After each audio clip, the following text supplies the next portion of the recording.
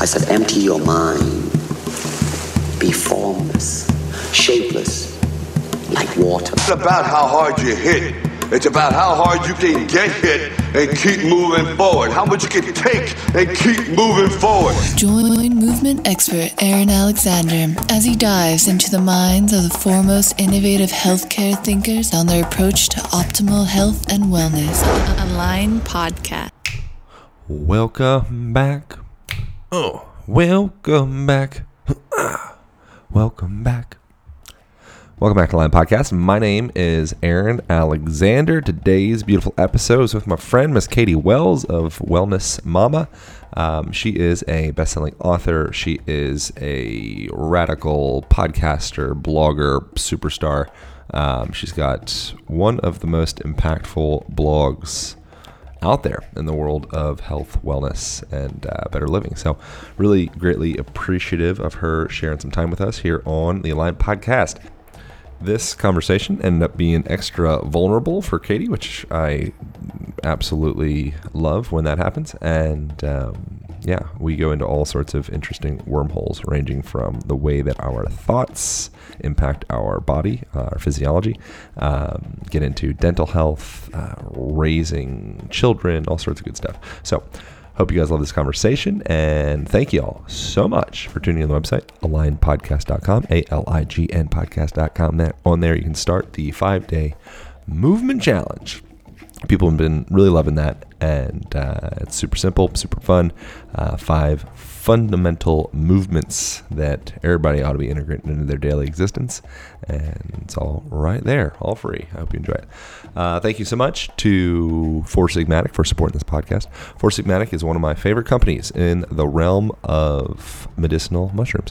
They serve up all the good mushrooms, ranging from reishi to chaga to cordyceps to all the ones, forms of chocolate, teas, cocos, protein powders. It's really good stuff. I've got filled with it in my cabinet right now. So recommend checking those guys out. You can get yourself 15% off your purchase using the Align code. So go to foursigmatic, FOURSIGMATIC.com/align. Use that little line code for a discount on your purchase. I think we're good. All right, let's get up into the program. Thank you guys so much for reviews on iTunes. I'm going to read a quick one from Beth Kollar on July 7th. That was my birthday, Beth. She says, thanks, exclamation point. I imagine Beth is a female. I really like your honest approach and inquisitive nature. No pretense. I make time to listen to this. Thanks so much for that, Beth. If you guys leave reviews, I read every freaking one, and I greatly appreciate them. And here we go. Back to the show with the beautiful, the powerful Katie Wells. Pow. Align Podcast. Our levels are good. We can hear the birds chirping in the background. That's how you know the levels are good. Once you hear birds chirping in the background, then we're clear to go. Awesome. All right, we're in. Thanks so much for doing this. Thanks for having me. I so greatly appreciate my getting to know you in the last, we were at PaleoFX. We were at PaleoFX, yeah. Which was a month ago. It was, yeah. And what I've found in getting to know you over the last month is, and this seems to be consistent with other people because I've checked. Oh. And it's literally every 30 minutes to an hour of being around you, I feel like I have a new layer of I really appreciate Katie. Oh, well, thank you. Yeah, and I think it's interesting as well because you have a very powerful platform, and you've created this empire, and you've done all the work to have this amazing engine machine, and you seem to maintain your humanity in a really beautiful way. Thank you. That's a tremendous compliment. Oh, yeah. I mean, it's cool. Do you ever notice, have you noticed your personality or anything shift in the creation of your work over the years? Yes, and I'm trying to undo actually some of the shift. Long story short, I never intended to have a platform. I didn't even know what that was when I started all this. I just got really sick, and my default was research. And so I started researching, trying to get better, and realized the information was not out there in a way that people could find it and read it. I was reading studies, I was reading medical journals, and it was there for me, but I realized there were a lot of people suffering and that were not going to go read PubMed. And so my background in college was in journalism, and so my default was to research and then to write. And it became an outlet for me, but I also realized like I could provide a resource that would hopefully be useful to someone else in the same situation, and hopefully help other people avoid the learning curve that I had and a lot of the problems I had. So long story short, I never meant to have a platform. And then when the platform started growing, I don't know if guys experience this the same way, but like, especially as social media took off and Facebook really took off, just the amount of interaction in general that you get, and then the percentage of that that's negative, I like started very much like building kind of like armor. And so I had to kind of do things to protect my humanity, as you put it, because I just felt myself getting so guarded. And that wasn't my default for a lot of years, which is just hide behind research, get really guarded, do more research, do more work, raise my kids and keep my head in the sand that way. And so, so yes and no. I feel like it's been a very much a journey I'm still on. What was the sickness challenge? Hashimoto's, and it's there. It's not a thing that goes away. It's in remission, but it took me years to get diagnosed. I knew with my first baby that something was wrong, and had doctors tell me things were fine for years until I actually found a doctor who understood it. Yeah. So it was a long process. What is that from exactly? There can be a lot of causes, and Hashimoto's is interesting because it's autoimmune. So instead of just low thyroid or high thyroid, it can actually fluctuate between the two or be some combination of the two. For me, I think partially what it was is I have always been very type A and driven. And so especially in high school and college, I had to study constantly. I wanted to get perfect grades. And so I didn't sleep. I was eating cafeteria food, super stressed all the time. And I think if you want to create autoimmune disease, that's a really good way to do it. And I did. And then as I was finishing up college, one summer to kind of escape a bunch of school stuff I had to do, I signed up with a nonprofit to walk across the country. So we walked from Los Angeles to Washington, D.C. over a period of 3 months. And we split day shift and night shift. And so a lot of the summer I was walking all night long, 20 miles. And sleeping during the day. And so then I was also eating at night. And from what I now know about circadian biology and all that, that's a really good way to mess up your hormones. Why were you walking at night? Well, we just switched. Okay. I got heat stroke the first week, so I ended up being on the night shift quite a bit. Okay.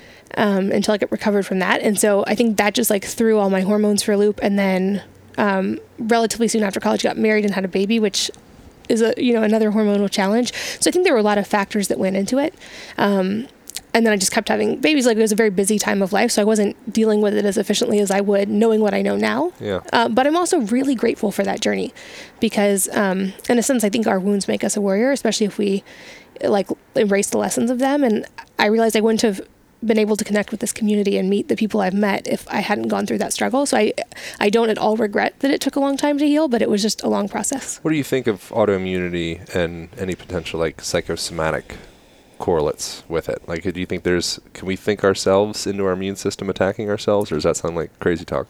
I am coming around more and more to that idea. I think there is definitely something to it. I think there are definite physiological things going on as well.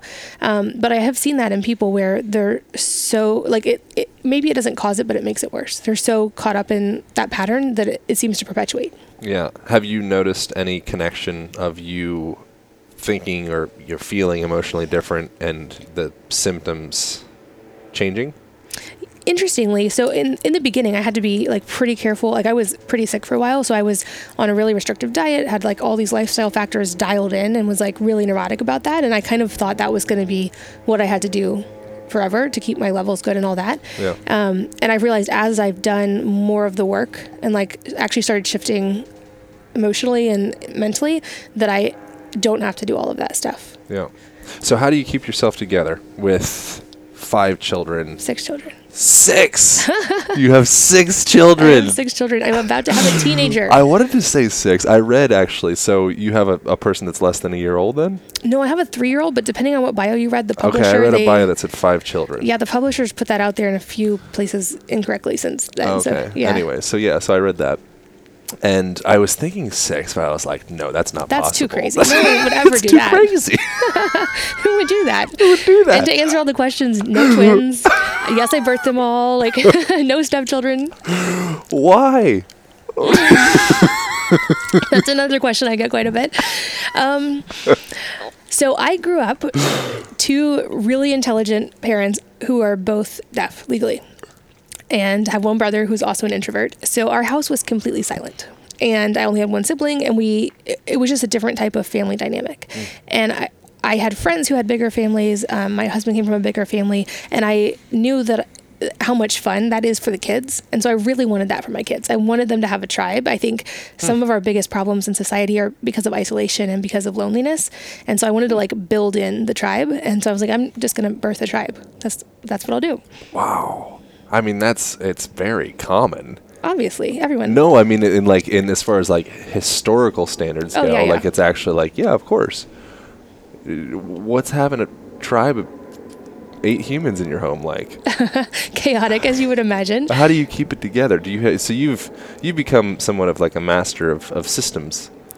Yeah, that's my default by necessity. So when the business stuff started taking off, I had to put a ton of systems in place just to maintain sanity, to keep it running. And of course, if you read all the business books, they give you great advice about systems and KPIs and management and all that. So I did all that, and the business was great, and it ran, and there was a team once I learned to let them do stuff. I used to hire people and not let them work because I was a control freak. But once I figured that out on the business, it was great. And at home, I was stressed all the time. And I literally got to a point, I think I probably came close to a nervous breakdown. Yep. I almost deleted the blog because I realized like I could not handle the amount of stress I was under. And I obviously couldn't, like I was not going to sacrifice my family. So something had to go. And I realized in the moment of that though, like, why is this so stressful, but the business is not? Like, oh, maybe because in business I have goals and objectives and KPIs and I'm organized and I run systems. And at home, I'm managing 8 people's lives in my head while cooking 3 meals a day, doing everything for everybody, and being like emotionally worried about everybody's well-being all the time. So I kind of solved for the variable of reduced stress and put systems in place in home life that taught my kids how to be more self-sufficient and to do things on their own. So I wasn't doing anything for them that they could do themselves. And also just so that when it wasn't the time for something to happen, I wasn't worried about it. So when I wasn't needing to do laundry, I didn't have to think about laundry because I knew when it was going to happen. So I just basically like took the stress variable out and created systems that run. And so even when I'm like now out of town traveling for business, someone else can step into the system and the house still runs.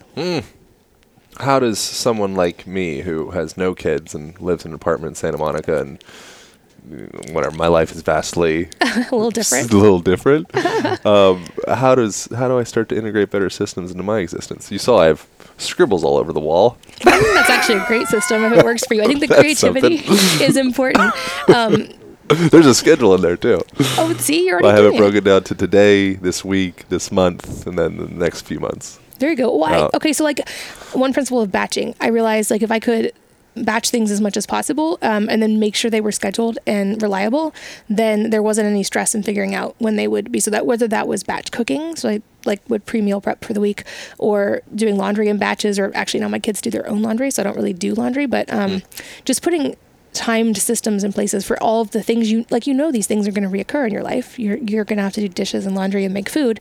So put systems in place that make that easier. How do you actually, do you use like an Excel spreadsheet? Do you use like colorful markers on a board or something like that? How do you I had a spreadsheet at first, and probably much like you with the movement side. Like at first I had to like be very intentional. Like you told me all these things. I'm like, okay, I'm going to hinge at the hips. I'm going to like squat down. Got to hang. I'm not, hang. I had to be on the ground. Really intentional about that. But then at some point it's going to become like second nature. Oh. So I had to do spreadsheets at first, and then now it's just integrated. It's very second nature, but they're still there. So someone else can come do them. What stumbling blocks you see with other people's systems? I think a lot of people don't even have systems. I think, right. I think in general in life, people are not, and I say this pointing as many fingers as myself, as intentional a lot of the time as they should be in general. And especially, ironically, with parenting. I see that a lot. Like, we have these kids who are like the most important thing in our lives. And most of the time, we're just putting out fires and living in the chaos day to day. Like I know, speaking for me in the beginning, I wasn't thinking long term. Like if this was a business, I'd have a 10-year plan and a 20-year plan, and I'd have broken down goals to get there of what needed to be executed, what skills need to happen. And I realized I wasn't doing that with my kids, which was a huge disservice to them. I just wasn't being intentional. And so part of that mental shift of just really leaning in and becoming intentional in my life of, what are the things that I want to impart to my kids? What do I want them to know to be good humans, not just successful, but also good humans? And then how do I teach them that in baby steps? And so I think with any system, it's starting with just being intentional and then building that around your own life and your own chaos. What are the things that you want to instill in your kids? We have a list. We actually have a family manifesto. I figured. And we have a motto too. So our motto is, you were born to do hard things, or you were made to do hard things. Yeah. And that's actually backfired on me a few times because I've been saying that to them for so long. And on a family trip, we went to a blue hole. It was like a 30-foot jump into 50-something degree water. And I was like, oh, you guys have fun. And they're like, Mom, you were made to do hard things. And they would not let me not jump. Nice. That's good. Like, oh, man. So they get me out of my comfort zone too. But things like entrepreneurship is a tremendous value for me. And I wanted to pass that on to my kids. So as an example, we have one who's almost 13, and he will finish his high school curriculum within the next year. And then he'll move into an incubator that we've developed where we'll help him start a business. And so he has to submit a business plan, and he has to run a profitable business for a year before he can drive or have a phone, which is a pretty big motivator for a teenage boy. But I think there's like so many skills built into that with consistency and financial management and understanding processes and showing up every day and doing the hard work and working through failure and risk.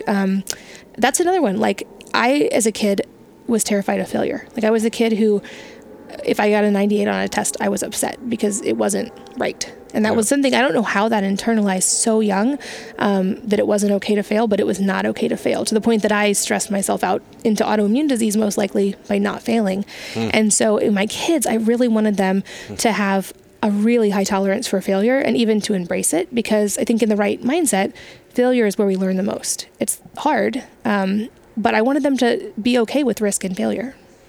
If you had to put a finger on something, where do you think that the avoidance of anything less than 100% came from? Probably a combination. And I should say my parents were actually amazing parents. I don't want to ever, disparage them, put guilt on them, but they held us to a really high standard, and we got praised mostly for our achievements. And if we did something that was viewed as a failure to them, it was, instead of anger, it was this like overarching disappointment. So you talk about posture, like I would see their posture like, right. And I would just like internalize that as a child.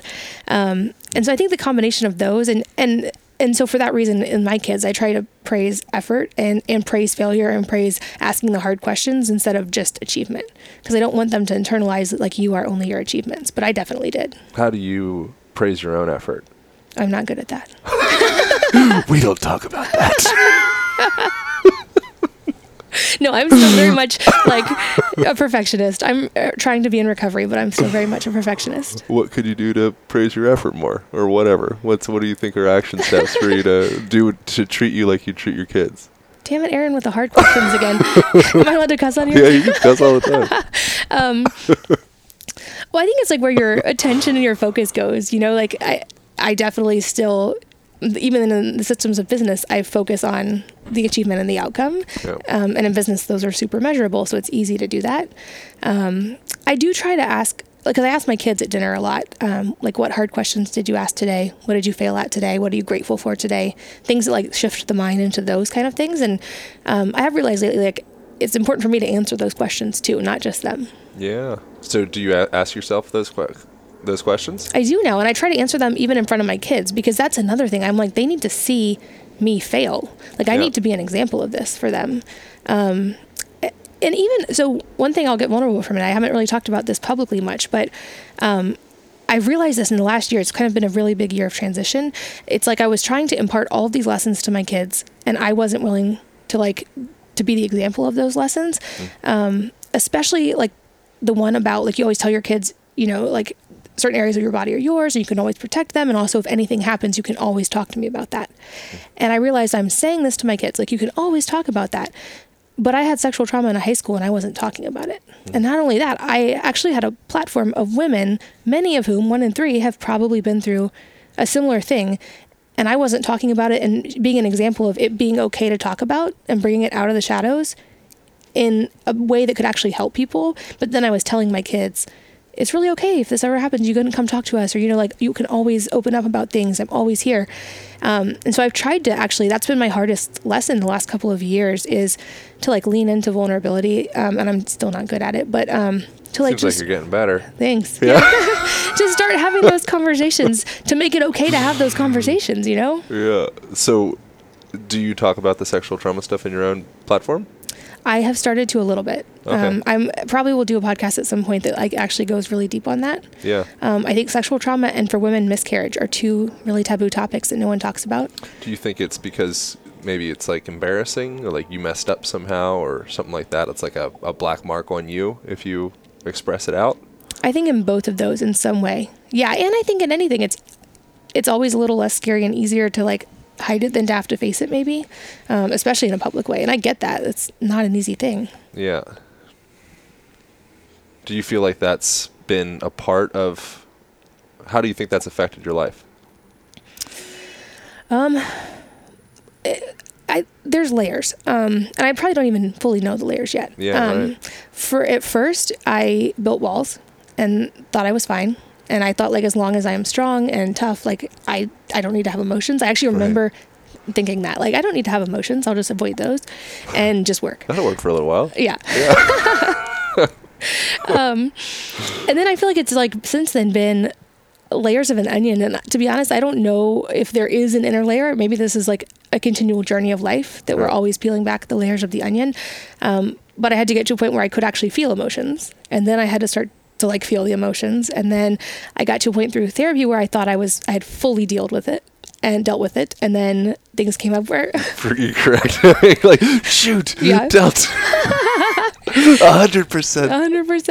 100%. And then realized like, no, I think there was still, not even just that. I think there's like a lot of things in childhood we don't realize affect us. But just still like continually trying to peel back those layers. And I wonder if actually part of it for me will be learning to open up through it and hopefully help other people through it. Cause that seems to be, I don't know, it seems to be very healing. Yeah. So what practices have been relevant to peel the layers back for you over the years? Like I said, my default is research. So at first there was a lot of research. It's like feeling empowered. Yeah. You know, feeling like, I'm going to take control of this thing. Yeah. Yeah. So I did a lot of reading and I did like all of the head work I could possibly do. And then realized I actually had to do the heart work too. And that I'm still working on. How do you do the heart work? How could you do the heart work? How do you, I mean, I know that you do and you've done. Mm-hmm. So what does that look like? Again, layers. So I've done therapy. I found I was actually really, in the beginning, not good at talk therapy because I could figure out how to like game the system and still not have to be emotional. So I'd be like, oh, okay, now we're going to go talk about my inner child and I know how to like say the right things. Right. And I've done versions of, is it EMDR, whatever the like, can't even remember the name of it right now, the letters, which was a little bit helpful. And then like comes kind of from there, some alternative modalities that I've never really talked about, that seemed helpful as well. Like what? All the vulnerable questions. This is something I've not talked about ever publicly with my audience. I really delved into the world of like alternative states of consciousness through psychedelics, through different things. I'll tell you, I truly never talked about this on the podcast. Yeah. This is a very common conversation here.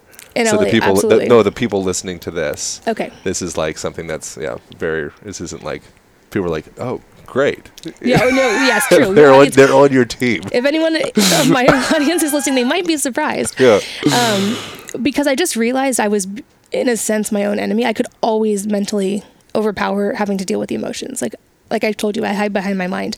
So I could always reason my way out of having to actually face it unless there was something bigger than me. Yeah. That kind of took over for a while, which was super scary. And the first time I freaked out because I didn't like that feeling of not being in control, similar to when I was hanging upside down, literally 1 foot off the ground and freaking out earlier. Yeah, we did some acro yoga earlier. So how long did it take you to recuperate from the freak out? Oh, I didn't do it again for 2 years. What about during the actual experience? Was it the whole time it was a freak out? Oh, yeah. Oh, man. Yeah, and so I was like, I'm never doing that again. Yeah. Yeah. So what did you chalk it up to afterwards? What do you mean? What was the value of that? Or was it a bad experience? Or was it a... It was objectively a pretty bad experience, but my mindset was not good going into it. Yeah.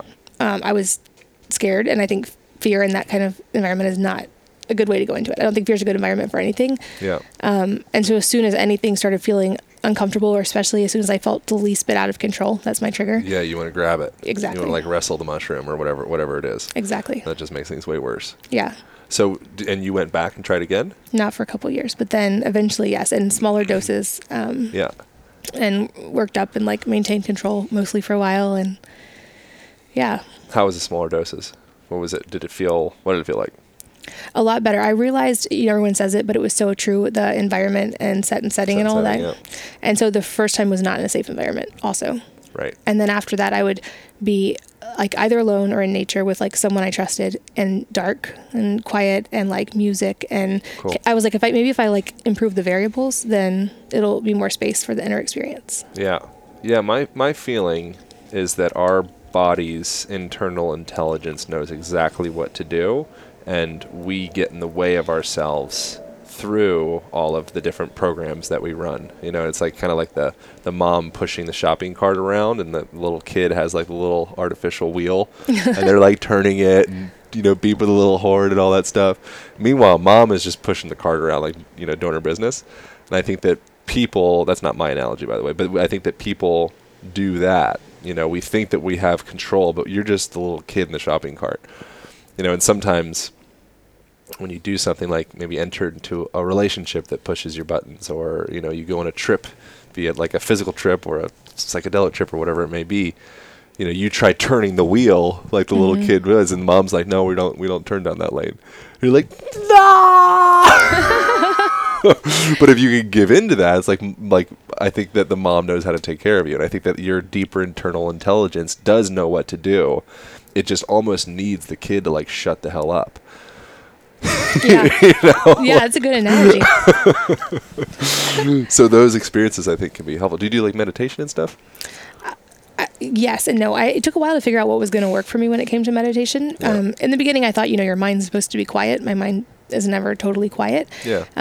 For me, maybe for you too, like the cold water is my meditation. Like that, I can instantly center, like focus on one thing, breathe, like all those things fall into place in the cold. Yeah. So what's inspiring for you these days? Well, I have a new project we're launching a new company of CPG products. So like, again, business. But it's inspiring. It's fun. It's a new challenge. And I feel like we're actually bringing products that will really change the industry. Cool. Yeah. What are the products? We're launching with toothpaste, shampoo, conditioner, dry shampoo. So things that moms very much use. It's a big deal. Yeah. Because of all the bullshit in the products that we're using and how that affects our hormone levels. And can you talk about that a little bit of like what's...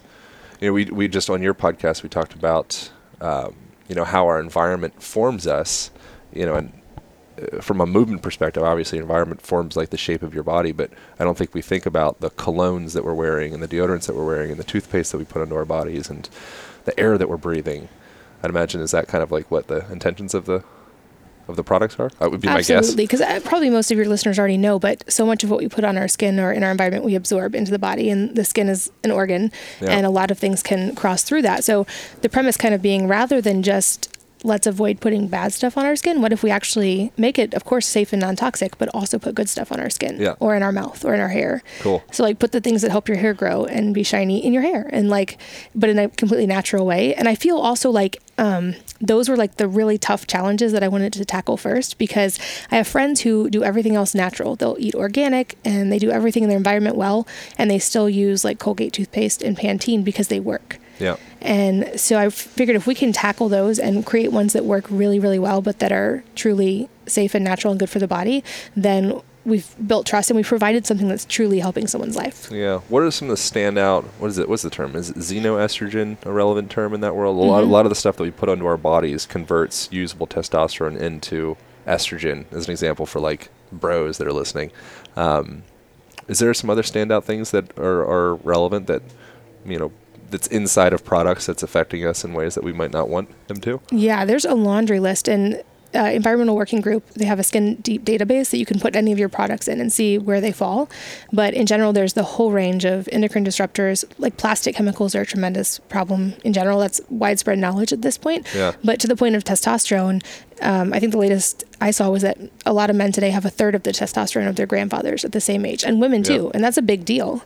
And we've seen that within the span of less than one generation, So like, this is a bit of really drastic change. I think there's a lot of factors, but I do think the amount of things we're putting on our body really comes into play. What are the standout products? Not the name of the brands, but is deodorant, I guess just think about anything that you're putting into your body, but toothpaste, deodorant, perfume, cologne? Like what should people be thinking about with that? Yeah, I think we're going to, in the next few years, see a lot about how fragrances largely can be like secondhand smoke as far as the damage they do to the body. Yeah. And the chemicals in them. And because they're often in an alcohol base, they cross both into the lungs and the skin very quickly. So fragrances are a big one. And those are not just in our personal care products. Those are in laundry detergent. Like the reason laundry smells good is because they've put these really long lasting fragrance molecules in there that attach to your clothes, and then you're inhaling them all day long. And so you're getting constant both skin and lung exposure. And you've probably read that indoor air is almost always more polluted than outdoor air now. That's why we're sitting outside. Yeah. And so I feel like you just educated my audience on how movement is so much important part of your lifestyle and your environment. And I talk so much more about like the home and what you're exposing yourself to, because there's just, the average baby is born with over 200 chemicals already in their blood supply. And they're in a relatively protected environment with the placenta. And so this is not a problem that's going away. And there's over 90,000 chemicals used in personal care and cleaning products, of which only a tiny percentage are actually tested for safety. How do we get them out of our bodies? Once you've removed them from your environment? Yeah. Largely, the body is pretty good at that on its own. I feel like usually we just get out of the body's way, but things like saunas are amazing for that. Even just hydration, like the body will flush eventually. Removing the exposure is one of the bigger things, unless there's really an acute toxic exposure. So we're probably exposed to stuff throughout the day just by like walking down the street and like, you know, exhaust fumes coming out of cars and all that stuff. So you think saunas, is there anything else that you'd recommend as far as like purging the stuff out? Exercise, anything that makes you sweat, anything that will enhance normal detox pathways. I'm not a fan of like all these crazy cleanses and detoxes that can be pretty harsh on the body. I think increase sweat, increase digestion and excretion, increase urination by hydration. Like if you just support the body and what it already knows how to do, it's going to effectively get rid of that stuff. Yeah. And so what's inspiring for you outside of business? Kind of this couple year journey I've been on that I also don't talk about very publicly. You're good with all the deep questions. Okay. So I realized at some point as an adult that I had come into adulthood with a lot of scripts pre-written for me, and a lot of things that I felt like were pretty easy and black and white, and that I didn't want to question. And in some point I realized the fact that I don't want to question these means that I should, because if I'm right, then questioning them is only going to actually strengthen my viewpoint and give me empathy for people who don't share it. Like I'll understand them more. Yep. And so I made a spreadsheet of all the things that I thought I believed. And I went by and systematically kind of challenged myself on purpose by reading like at least 5 books on an alternate viewpoint.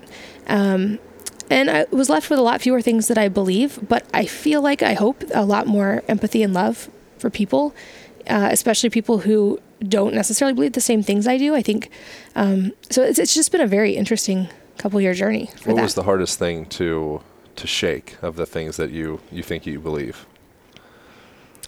Well, it's easier probably to say the things that I know, I would still say I know to believe. One being that I feel like we are all connected in some way through some kind of higher thing, and also that kindness and loving others is our highest calling. And so everything kind of starts from there, whereas my previous paradigm maybe started more with rules and, you know, black and white. Like that was an easier... I could follow the rules. I could get 100. Yeah. Yeah. What do you think with kindness and loving others, what is the kindest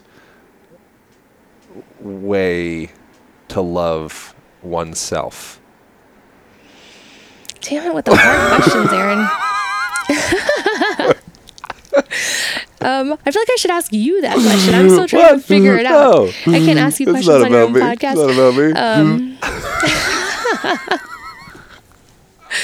I'm still working on it. I think in general, women maybe have a harder time of this. I don't know. I feel like we're just, especially once we're moms, we're built-in nurturers. Yeah. So we use the leftover bandwidth to try to figure out how to take care of ourselves or love ourselves, and not very well a lot of times. So how do we change it? That is the $1 million question. I don't know. To be honest, I'm actually still really working on that. It's like that's truly what's inspiring, but both a journey for me right now. How does it make you feel talking about it? Kind of like after body work, a little bit like a little shaky. Like this is hard. That's great. Yeah, I think it's interesting. Like, we were joking before, like if you don't feel like you're going to throw up in your mouth or you feel like you're going to have like a panic attack, like at least call it every 2 weeks. You're probably not on point. You're probably like, I think everybody has shit to unwind. You know, and so if you are the person, like typically when I meet people that really think they have their stuff together, I'm usually the most suspect of them. Compared to the person that comes in with a laundry list of awareness of all these things that are going on, quite often that person's like, damn, like you're actually pretty well put together. You know, you just can witness all these different little like micro minutiae, but you know, the people that are just kind of numb to what's going on, that I think is the most dangerous position to be in. You know, and we end up, I wonder why that is, that we kind of fear telling people the truth of what's going on inside. Why do you think? In general, maybe, I mean, I'm coming also from this lens of like the social media world, but Yeah. Anytime you let the armor down or like you show them what's actually going on the inside, I think there's a higher potential to be hurt. But also, you can't truly be loved or seen unless you do that. And so it's this very like tough balancing act to figure out, maybe. Yeah. I know like in social media, people have an amazing knack for finding like your deepest insecurities and then like poking those. Right. Yeah. Maybe that's the point of it. Oh gosh. From Yeah. like as far as like what's the benefit of this? How often do you think the pokes that you get are accurate versus total bullshit? I think there's always an element of truth. I think there's also often an element of pain. Yeah. So I've had to learn that lesson over the years too, of realizing sometimes, and I've been that earlier in life, like the person who comes at you with the most anger is often the most hurt. And so Totally. Responding in anger and hurt is going to do nothing. Plus, I 100% believe we can learn something from everyone in every situation. So where I used to get much more defensive and like want to jump in and defend myself, I had to start taking a deep breath and going, actually, like there's an element of truth to this that I can learn from. So thank you for that feedback. And also like just sending back, like realizing they're hurt. Like if my child was hurt, I wouldn't respond in anger, you know, and like yell at them. So the same with anyone I meet online, giving them the same respect of just responding with kindness. Yeah. Yeah, I find it's really challenging for me to see someone that's being a jerk to look at them and be like, oh, the asshole. Like it's almost, I can't turn it off. Like I almost always see that they are like, they're hurt somehow. You know, there's some type, like anytime someone, I think there's like I have a theory, you know, that I think that the pain that someone's experiencing internally, if they create bullshit in the outer world, I think whatever that they're creating that, you know, doesn't seem very tasteful, I think internally it's at least equal that level of pain that's happening inside. And, you know, it's interesting that our tendency is like, I mean, there's lots of people that, you know, within like the health or whatever space, you know, that it would be very easy to be like, oh, that person is, you know, but in my experience, it's been with 100% consistency, those people are the most tormented. The people that create the most damage outwardly that you want to shit on, internally, that's like, oh, they're actually like a crying child. Yeah, absolutely. and another side effect of like the just rise of social media and the more technological we've gotten as a society, besides the obvious, like people will treat people in writing online much different than they will treat them in person. Like how we talked about the words are only such a small part of your interaction, like you said on mine. Yeah. But that just continues to escalate. And when we respond in the same way, we escalate the problem. Whereas I feel like one of the things the world needs most right now is examples of people who can say, I actually fundamentally disagree with you, yet I love you and I respect you, and let's have a dialogue without, you know, hiding in fear and anger and fighting about this. And like that actually worries me. I don't think we have enough examples of that. And I see the younger generations especially like really falling into this like outrage, anger, let's argue about everything, when we need more and more examples. And so those of us who are online, like, we have the ability to be that example and to respond in kindness and love. What you were saying, there's a quote I've written on my wall around here somewhere, one of these boards. And I said, saying you're sorry doesn't necessarily need to be that you're wrong. It just means that you value the relationship more than anything else. I think that's like like an important thing. It was like sometimes like the most important thing that you can do is just be the first one to take 100% responsibility for the whole situation. And that's like a very contagious thing. When you just like, listen, the fact that you and I are in each other's lives, I take 100% responsibility for. Like you're a creation of my whole history and into this moment. And I think that the sooner that we can do that, I think that's a really important thing. There was something I was excited about saying, then I got enamored by that. Oh, well. Well, while you think about it, no, I think there's tremendous value. I think there's freedom in taking extreme ownership and extreme responsibility. And also, if anything, the lesson I've learned from, past trauma was that forgiveness is actually at the end of the day nothing to do with the other person. I mean, it's great to like let them go too, but it's that quote, forgiveness is when you set the prisoner free and realize the prisoner was yourself. Yeah. Yeah. Yeah, what I was going to say until I got enamored by the sorry stuff was I think people just want to activate. They want it's like to feel the worst thing that can happen to anyone is nothing at all.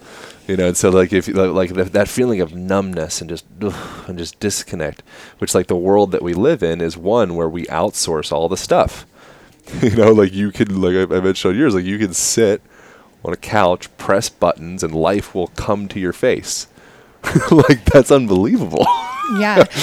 And so you have all this pent up, like getting work done, doing stuff. Sex and contact and exercise and eating together and creating and like there's so much potential in there. And if you don't actually let it out, then I think that you're very likely going to turn into kind of a cunt. Yeah, I agree. And I think actually, like, I would put the need for community up there, like, truly with, like, breathing and food. And, like, totally, we absolutely have this fundamental need, and we're not meeting it in society. And we know, like from the research side, it's actually twice as important as exercise. It's more important than quitting smoking, is having actual relationships with people. Yeah. And maybe in today's world, that's one of the hardest aspects of health to actually nail. Yeah. What do you think of the word cunt? It's That's a question I've never gotten It's before. interesting how we have different, like, that's a word. Like, you go to Australia, it's like, you cunt. It's like totally common language. Yeah. The United States, like I say it sometimes as a joke just because it does have so much around it.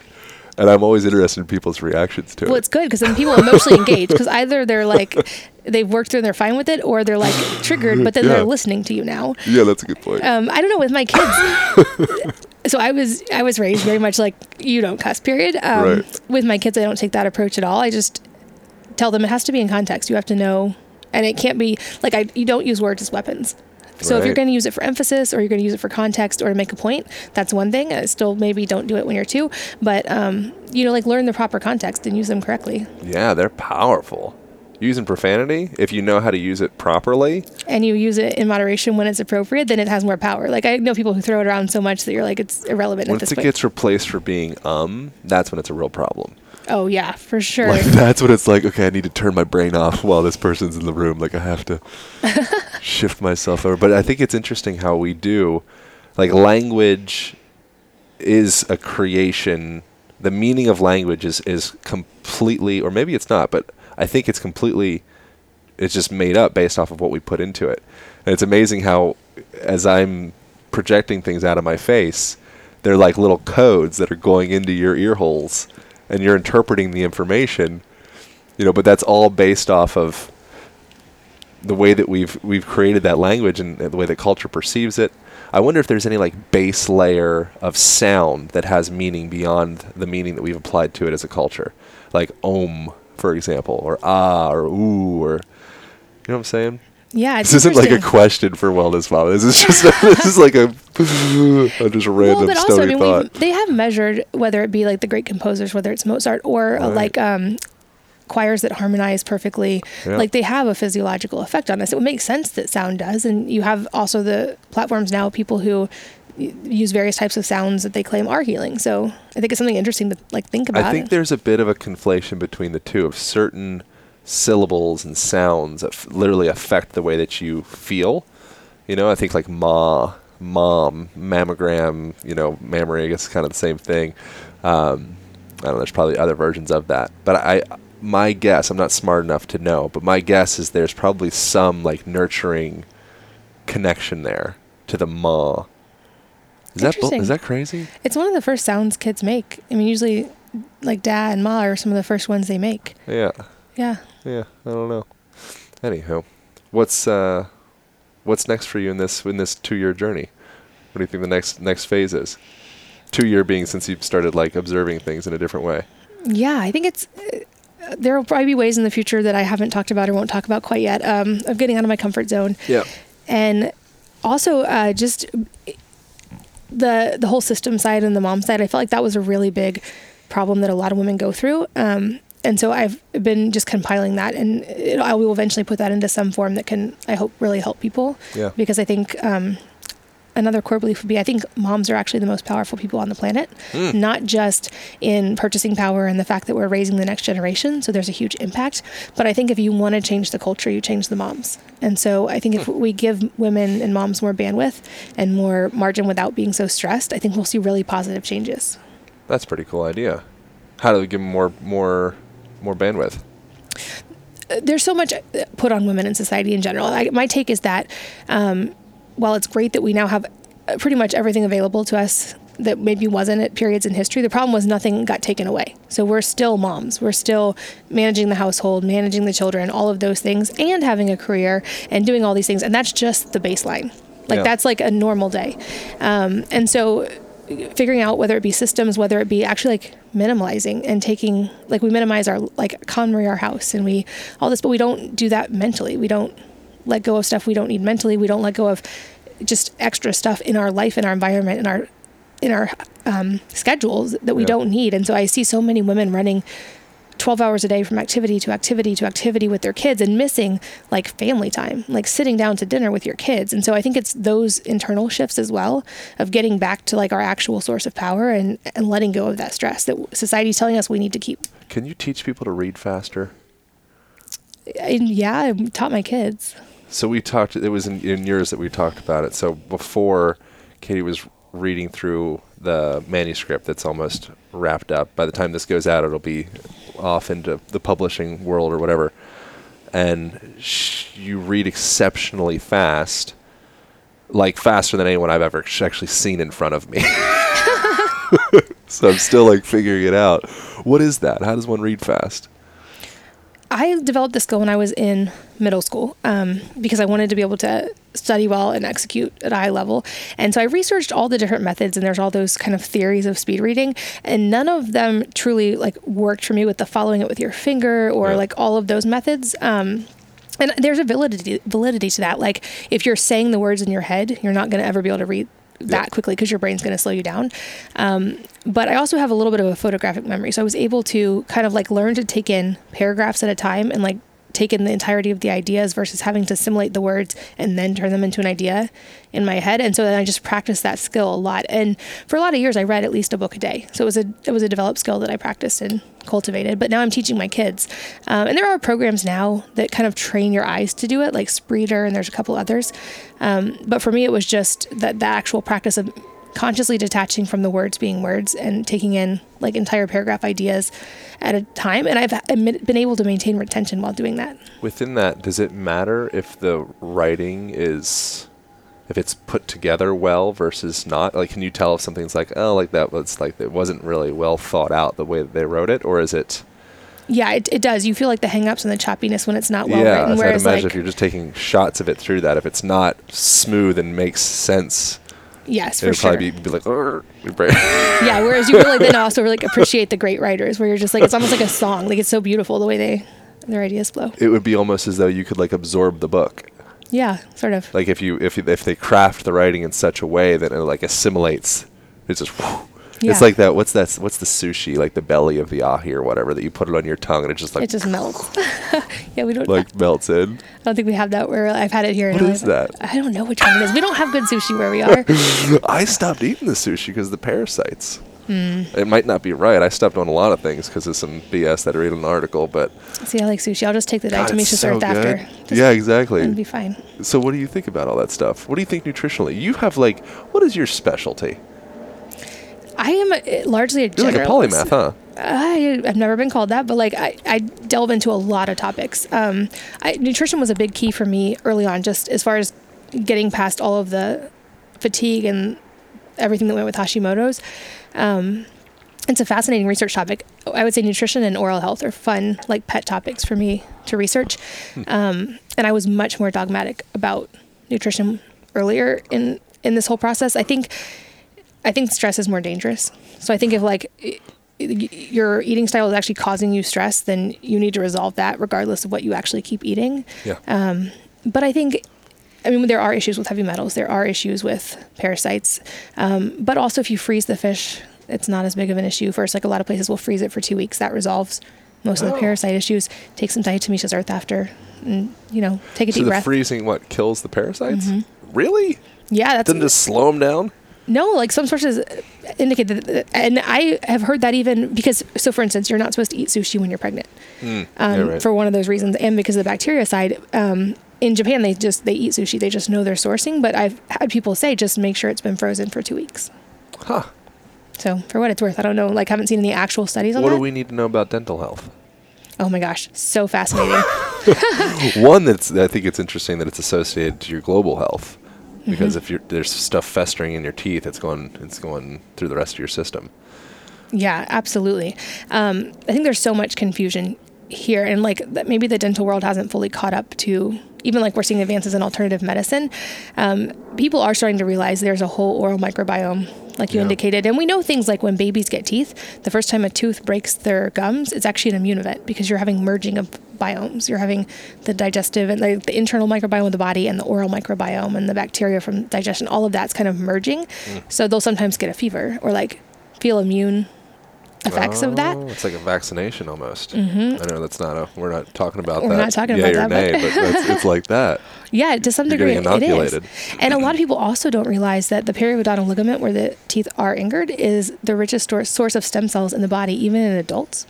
So it actually is very capable of still moving later in life.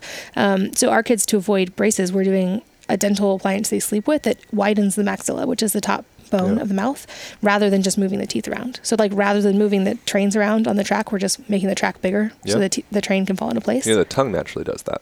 It does, unless we see a lot of problems with tongue and lip ties in kids these days as midline defects. Yeah, or breathing through the mouth. Or breathing through the mouth, Yeah, there's a book sitting over here by George, not Carleton, something, I don't know. Shut Your Mouth, Save Your Life. It's really cool. It was written I think it was something like 200 years ago.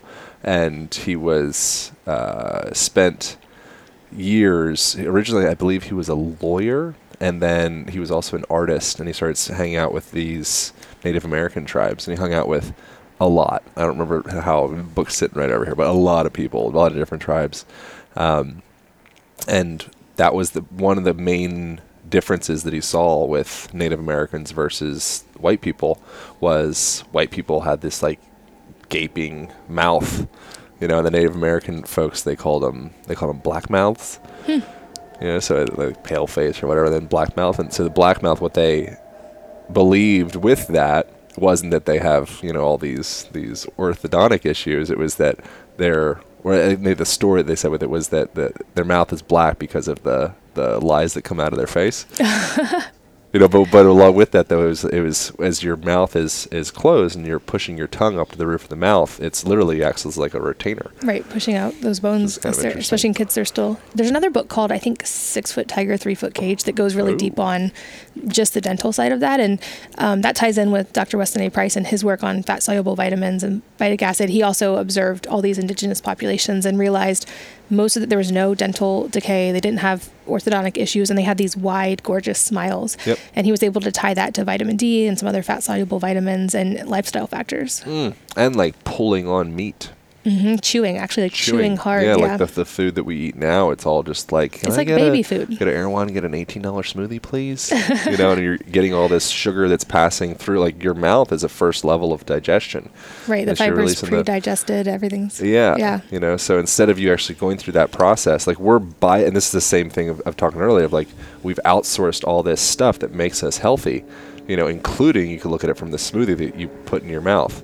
Like your body is built to the foundations of it is built to chew and to twist and like to gnaw on some dried meat that you had to dry gnaw. to preserve it. Yeah, I did this the other day when I was at something, and I was pulling on a piece of meat, and I was like pulling it out, and I was like, this is completely socially unacceptable. I was at Belcampo actually. Is it that thing? Yeah. But like that thing that we do that's actually like serves our biology is the thing that's completely socially unacceptable. Yeah, most people eat like beef jerky and they're like, oh my gosh, my jaw hurts. Right. Is there anything else that people can be thinking about for oral health? In general, so it's the mouth is very much like a living microbiome. It also is like a mineral-rich environment. So there's a lot of somewhat controversial studies about remineralization, and this is a much more common accepted thing in Europe. And I've interviewed holistic dentists about this. But basically, the saliva should be a source of minerals that are constantly interacting with our teeth, and through the presence of fat-soluble vitamins, they're maintaining your enamel. And most dentists now will admit, like, cavities can arrest, and if it's not through the enamel, you can, like, your body can resolve it. But there's some really fascinating research, especially out of Europe, about how if you optimize those factors, if you optimize your minerals and the pH of your mouth and your fat-soluble vitamins, not only can you avoid getting cavities, but you can actually reverse them. And I had that happen personally. I can't say that as advice to anyone, obviously, but I had several cavities fully reversed when I first started learning about all this. Yeah, they had the same stuff in the shut your mouth, save your life thing, like keeping your mouth closed, allowing that kind of, like, he describes as like, I think, like an amphibious environment, like you want it to stay moist. Exactly. Stay And then contained. also make sure you're eating enough things that contain micronutrients and minerals and fat-soluble vitamins, so you have those in your saliva. So while your mouth is closed, it's rebuilding itself. What do you think about raw milk remineralizing cavities? Have you heard of such things? I have, and all the buzz there seems to be about that it's a source of what Weston A. Price called Activator X, which we now know as vitamin K2, which is one of the fat-soluble vitamins that's really important for oral health and for teeth being white. That's something I actually take, is vitamin K2/7 relatively often, and probiotics, because I think those are both really helpful for the oral microbiome. But I think raw milk's a good source of that if you're not sensitive to dairy. I think a lot of people are today just because of various lifestyle factors. So what's your stand on milk? My stance is if you're Just not as an sensitive to individual? it, then awesome. Cool. Yeah, I wonder, that's always it's such a strange. So what do you think about the argument of it comes out of a cow's udders and it's for that cow and our bodies aren't built to break it down? And is there any value to that? No, I can definitely see that point of view. I think raw milk has less problematic issues like that because it's less processed in general. I don't think you need it. I don't think we actually need dairy in general. I think you can very much live a very optimized nutritional life without dairy at all. Yeah. And if you're doing it for the calcium, like, eat some sardines instead. But a lot of people really enjoy it, and I get it. Cheese is amazing. So, if it's part of your overall healthy lifestyle, that's awesome. Right. Cool. And ironically, I had to eliminate dairy for a long time when I was sick, and so I replaced it with coconut. And because I had leaky gut without knowing it with Hashimoto's, I actually became sensitive to coconut. So everything in moderation, eat a varied diet. Are most people's guts a little leaky? Or is that like a little leaky? Or is that something, what do people need to know about their own gut situation? I think it's one of the big battles of our time, truly, because all the stuff we know about what can cause gut permeability, it's like stress and processed food, pesticides in the diet, like things we're all interacting with constantly. So I'd say it's less likely that someone has a perfect gut than that they have something going on. Right. But it's also all a process. So I don't think you can actually ever eat a fully perfect optimized diet. And if you did, you'd only eat it for that day because your gut would change by the next day. What are some of the standout things you think for as far as healing, repairing people's guts? Is there anything that stands out for you that's valuable? All the stuff that you've already talked about on your podcast of just avoiding the stuff that's truly problematic and letting the body heal. Yeah. Cool. Yeah. Is there anything else? We're at the end of time. Is there anything else you want to mention to the peoples? I feel like you asked all the hard questions. I don't know, like a vulnerability hangover. Yeah, that's good. I really appreciate you entertaining that. There was a couple times where I'd ask a question, like I was, before this conversation, there was certain specific buzz topics that I was aware of that were going to be like, well, and so every time I was asking one of those things, you could kind of probably see my eyes kind of like smile a little bit. Yep, and I was So over here going, thank you. damn it, Aaron, I've said that like 12 times today. Thank you. Thank you. I really appreciate it. It's amazing. Where should people go from here? Where do people learn more? What's good? I'm just Wellness Mama everywhere. Wellnessmama.com, same podcast and on social media. Oh, I love it. And then I'm going to, whenever you release yours on your end, I'll release it at the same time. So if people have interest, they can jump over and hear the continuation of this. Awesome. All right. Thank you. Thank you. I appreciate it. Over and out. Thank you all so much for tuning into that conversation. I hope you enjoyed it as much as I did. I am super excited to present to you guys the Align Method online program, which focuses on unwinding some of the deleterious effects of essentially staring into technology. So forward head posture, rolled forward shoulders, and just general collapsy postural patterns, and also gets into a movement guide and how to integrate better movement into your life.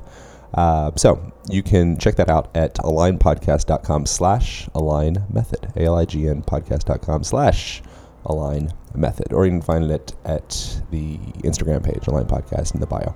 Thank you to the folks that have grabbed the Align band, heavy duty resistance band with a door anchor and a free video guide that goes with it. So you can actually just access the free video guide if you want, just to get resistance band exercise in general. It's at alignband.com, ALIGN band.com. All right. Thanks guys so much for tuning in. Appreciate you. Enjoy the rest of your day. Pow.